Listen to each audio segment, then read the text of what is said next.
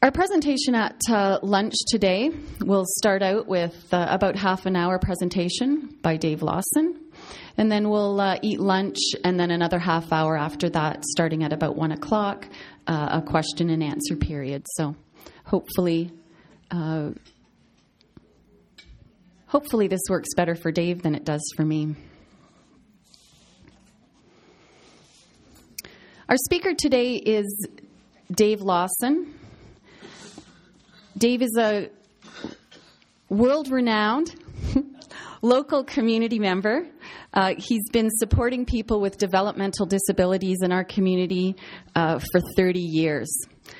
For the past 4 years specifically, and I know he's known to a lot of Lethbridge community members, he's been the executive director of the Lethbridge Association for Community Living, a huge advocate of people with developmental disabilities, to the extent that I just heard him talking with one of our local politicians about some of the things that are going on, standing up for those that need advocacy. The LACL is a local organization that provides support and advocacy for people with developmental disabilities. Dave is also involved in other organizations and groups for advocating for people with disabilities in general. And I believe this year is the 50th anniversary of LACL, isn't it? Actually, that passed. We're 53. 53 this year. Okay, excellent. Without further ado, I'll let Dave come up and do his talk on obstacles for and needs of persons with disabilities.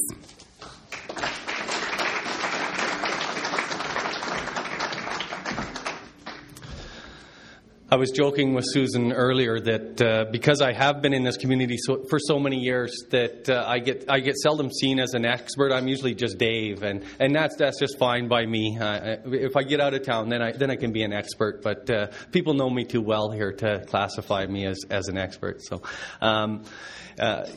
Susan's right. I will be talking about some of the obstacles faced by people with developmental disabilities, but as well to talk lots about what the community's role is in making sure that people with developmental disabilities are meaningfully engaged in their community.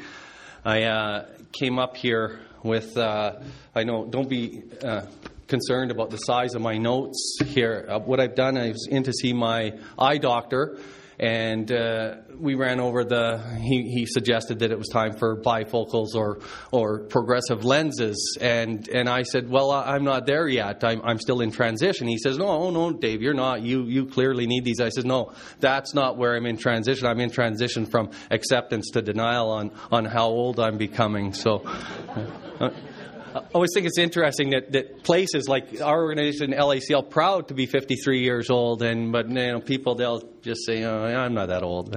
But anyway, maybe that's a reality we all have to face. So I am going to talk about the importance of having or creating welcoming and inclusive communities, and some of the obstacles that people with developmental disabilities face in achieving full citizenship. I'm also going to talk about creating opportunities for real community engagement through our connection with others. What we're really striving for is that sense of belonging, to be part of, and that's something that's fulfilling for and meaningful for all of us. And that's no different for a person with a disability as well. We all search for that sense of belonging. As we all know, Canada is a democratic country that takes requires intensive public involvement to make that process work. In the past, we thought of civic engagement primarily as a formal process that engaged mainstream citizens in the electoral process, in voting or running for office. But over time, we've realized how important it is to embrace the diversity, and that everybody needs to participate in that process, in a decision-making process, and those things that change laws and ultimately attitudes. So we recognize we've been able to recognize how diversity enhances community, and it's just. But yet we still have people that seem to be outside of mainstream community, and that could be true for some citizens with developmental disabilities. The Lethbridge organization the Lethbridge Association for Community Living, the association that I work for, was created by families that knew that their son or daughter had an important contribution to make in their lives, because it's easy to do when it's your family member. You spend time with them and you realize how much they enhance your life and how much they contribute and possibly inspire you. I think we've all we're probably lonely when we turn the TV on these days now that the Olympics are over. But when Alex Bilodeau won that medal, the first gold medal for Canada on Canadian soil, and to see what an inspiration his brother Frederic had been to him in that achievement, and in fact, he would have never chosen to be a skier and to do mogul skiing if Frederic had if that wasn't a better sport for his brother to play. So that was a moment of national pride that really was made possible by the fact that this family had a family member with a disability. So it obviously has greater effects and greater potential on how families are positively impacted by having a family member with a disability, and that needs to be shared with the community. And as well, the people we're poorer off if we don't allow people with developmental disabilities to make that contribution. So we brag about families coming together 53 years ago to create an organization that would promote the rights of their family members to be part of a community, especially in a time when families were essentially only finding custodial care for anything, as far as any supports or services in the community. And at that time, we're being told that their family member needed to be sent to an institution, and there is where they'd be best cared for, and they would live apart from family and segregation. This was a common practice throughout North America in the treatment of people with developmental disabilities. And it also has a documented history of abuse and neglect. The institutions would function exempt from the Health Act, which allowed for overcrowding and unsanitary conditions. As well, in Alberta, we had the Sexual Sterilization Act, which allowed them to sterilize people without their consent, citizens of this province. And you often think of what it was that would allow society to, if they were aware of it, to let that continue up until it did in 1972 when it was repealed for being, well, indefensible for one thing and immoral. But you could see how that would perpetuate that these people wouldn't have a place in the real community if this was the sort of treatment that was offered to them. So during when around the time when LICL was created, it was when families knew that their family members had a rightful place in this community. And they got together and they did things like they built in Lethbridge, they built the Dorothy Gooder School. And so because kids with disabilities weren't welcomed in the regular schools, they needed to demonstrate that these kids could learn and that teachers could teach them if they took the time to recognize the unique learning styles of every child. So along with that, as we realized it was segregated, but at least it was able to demonstrate that kids had obviously had some value and were worth investing that education in. As people recognized the value of children with disabilities in the community, then there was a push for the community living movement, where people would be repatriated back to their communities, and what sprang up around them was supports and services for them to have a home in the community. What we often found, though, that those services kind of provided the service in a vacuum, that people were in a neighborhood, but they were just in their homes, and that was their address, and weren't really meaningfully engaged within that neighborhood and possibly within the community as we moved from that custodial care, that the perception was that all their needs were being met by paid professionals. So what role does the community really have in the lives of people with disabilities? Because services only focused on individuals with developmental disabilities, the community, that was the observation of communities, that there was special places or special services for people with disabilities. And it could certainly lead the community or community members to believe that they have no role in the lives. These people are surrounded by professionals, experts, promoting themselves as highly trained and capable, and no doubt they are. But it does tend to then alienate the community from people with disabilities if they're seen to have all their needs met, and we don't have a valued place in their life, and they might not have one in ours. Many people with developmental disabilities then would have few relationships outside of family. And we know how important relationships are in enriching all our lives. And what we're seeing now is the phenomenon that people with disabilities are now outliving their parents. And there's concerns on what will happen to my family member once I'm no longer able to care for them. So it's really important that people with disabilities do create these relationships in the community, and those services, that should be the focus, that they nurture, they explore, and they allow these natural relationships to evolve, and which will bring more meaning to our lives, to their lives, but obviously it enriches the community and ourselves in a much deeper way as well. We now have a generation that has lived in the community, and we have an excellent opportunity to make sure that our community benefits from the contribution that people with developmental disabilities are able to make. I ran across a quote, and I'm going to give it credit to the author, which I'm sorry, I don't have any bio information, but it's Seymour Saracen.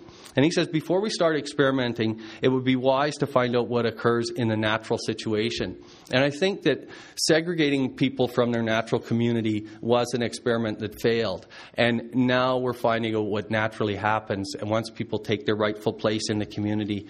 And when that happens, we see good things. We know that the more connected people are to their community, the safer they are. The more people that know their name and their routine makes them less vulnerable when they're in the community and they are connected with others and are seen to be connected with others, making a contribution, whether it be social or economic or what it might be. It still makes people safer through engagement.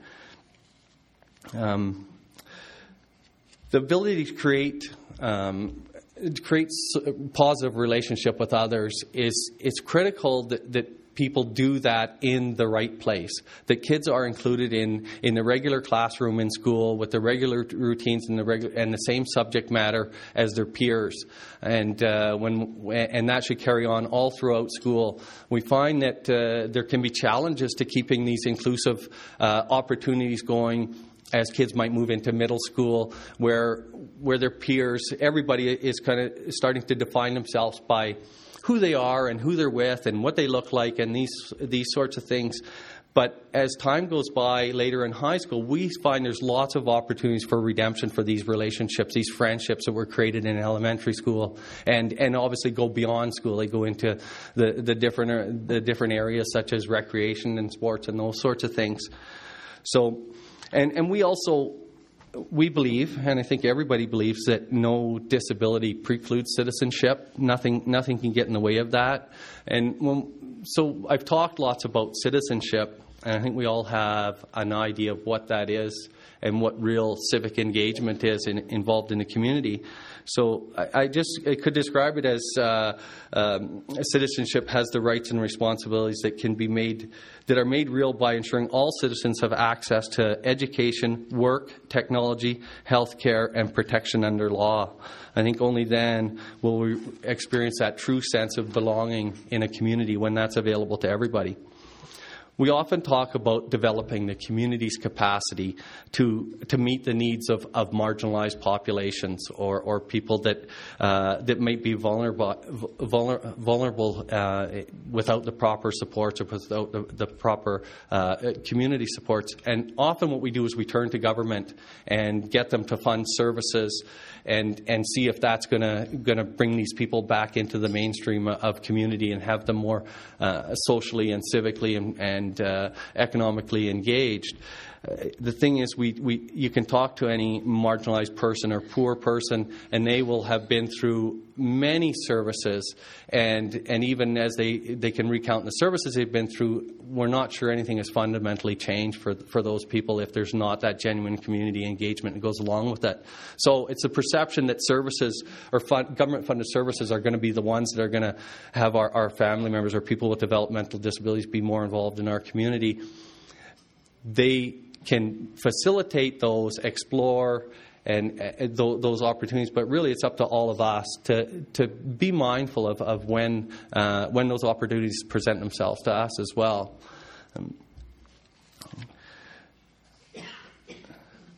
Services.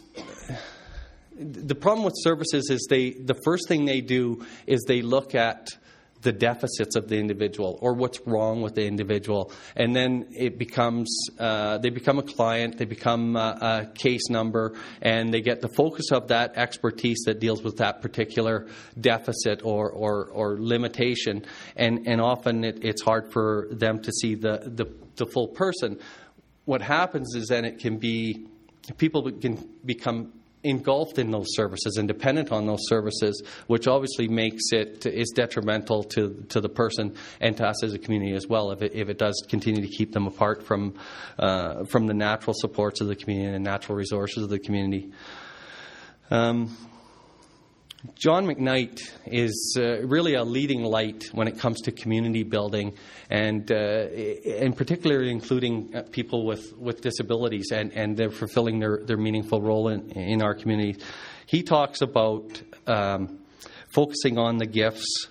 He talks about focusing on the gifts and says that the world of community and volunteerism, in the world of volunteerism and community, deficits have no market value. And he also talks a key part of building community is that in community life, John sees systems as organized groups of funded, well-resourced professionals who operate in the domain of cases, clients, and services. McKnight describes associations that are groups of people that came together to do some good. They are welcoming places for all citizens and offer the gifts of abilities. So it's those associations where people come together to do the greater good of the community that tend to be that welcoming place that sees people for what they have to offer. Nobody goes to those and wants to be part of some project that's going to improve the community or improve society. We never ask a volunteer what their limitations are and what can't you do. We want to know what they can do and how they're going to help this project be successful. So McKnight really recognizes that it's organizations and associations that do provide that opportunity and accomplish the good work and sustainable good work. When he talks, he summarized by saying sustainable transformation is constructed in those places where citizens choose to come together to produce the desired future. When we talk about I talk about the capacity for community building, and one thing that it comes to mind for me is we know the old saying where the pessimist looks at the glass as half empty and the optimist looks at the glass as being half full. I think the community leaders look at the potential within that glass and the potential for the empty part and to add to what's already in there. So I think that's a way that community builders look at the community as well. I think that as we look closely at people with developmental disability and their rightful place in our community, we really also need to look at the community's right and services' rightful place in the lives of people with disability as well. We do see there's a bit of a shift in thinking. It's to overcome that all the people's needs are met through services, and we know that's not true for any of us. It's not true for anybody here in this room or beyond, that all needs can't be met through services. We talk about some of the things that happened in Lethbridge, and I think in part because we tended to have a fairly active group of parents, but also many enlightened citizens that were willing to look at change. And I often hear about stories of success where there's been opportunities for the natural inclusion, and it just happens as if, of course, you're that family member or that person with a disability would be. I was talking to my colleague Lori, and her son Zach is 8 years old and has autism, and she had signed him up for soccer, not knowing how welcomed he would be in that. And once the coach picked Zach's name, she took the time to sit down with him and said, my son Zach has autism, but he really wants to be part of a team. Now, he may not be a very good player. He might not even understand what's going on in the field, but I do know it's important that he's with his teammates. So he'll be here every practice, and he'll be here every game. So if you can let Zach at least be here, and he'll take part in practices, and he can sit on the bench for games. And the coach said to Lori, he said, Zach is going to be a full member of this team, and I'm going to make sure that he is, and the kids are going to make sure that he is, and any kid that doesn't want Zach to be part of this team is not going to be part of this team and wouldn't be welcomed on this team. So, and of course, that's very warming for Lori when she finds her son being so readily accepted in our community in a natural activity that all kids would participate in. I have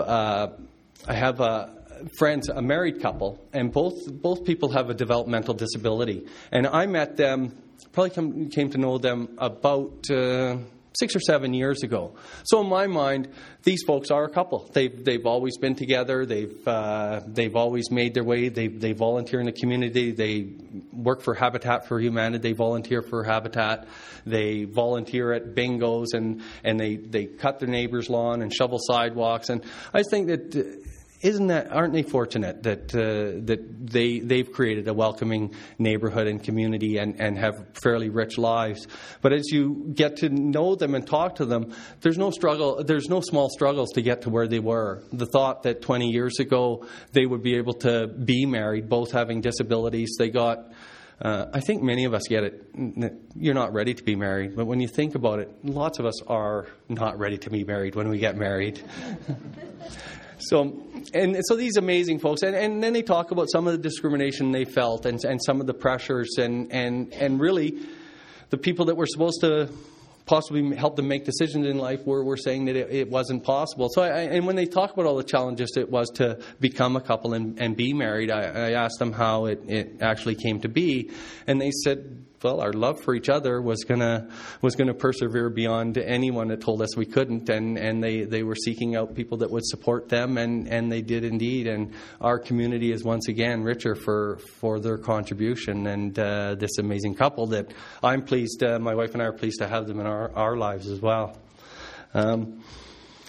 So when we talk about welcoming, inclusive communities and the potential for positive peer relationship with others, we can say, what's our job? We do lots of fundraising in the community because we are independent from government funding.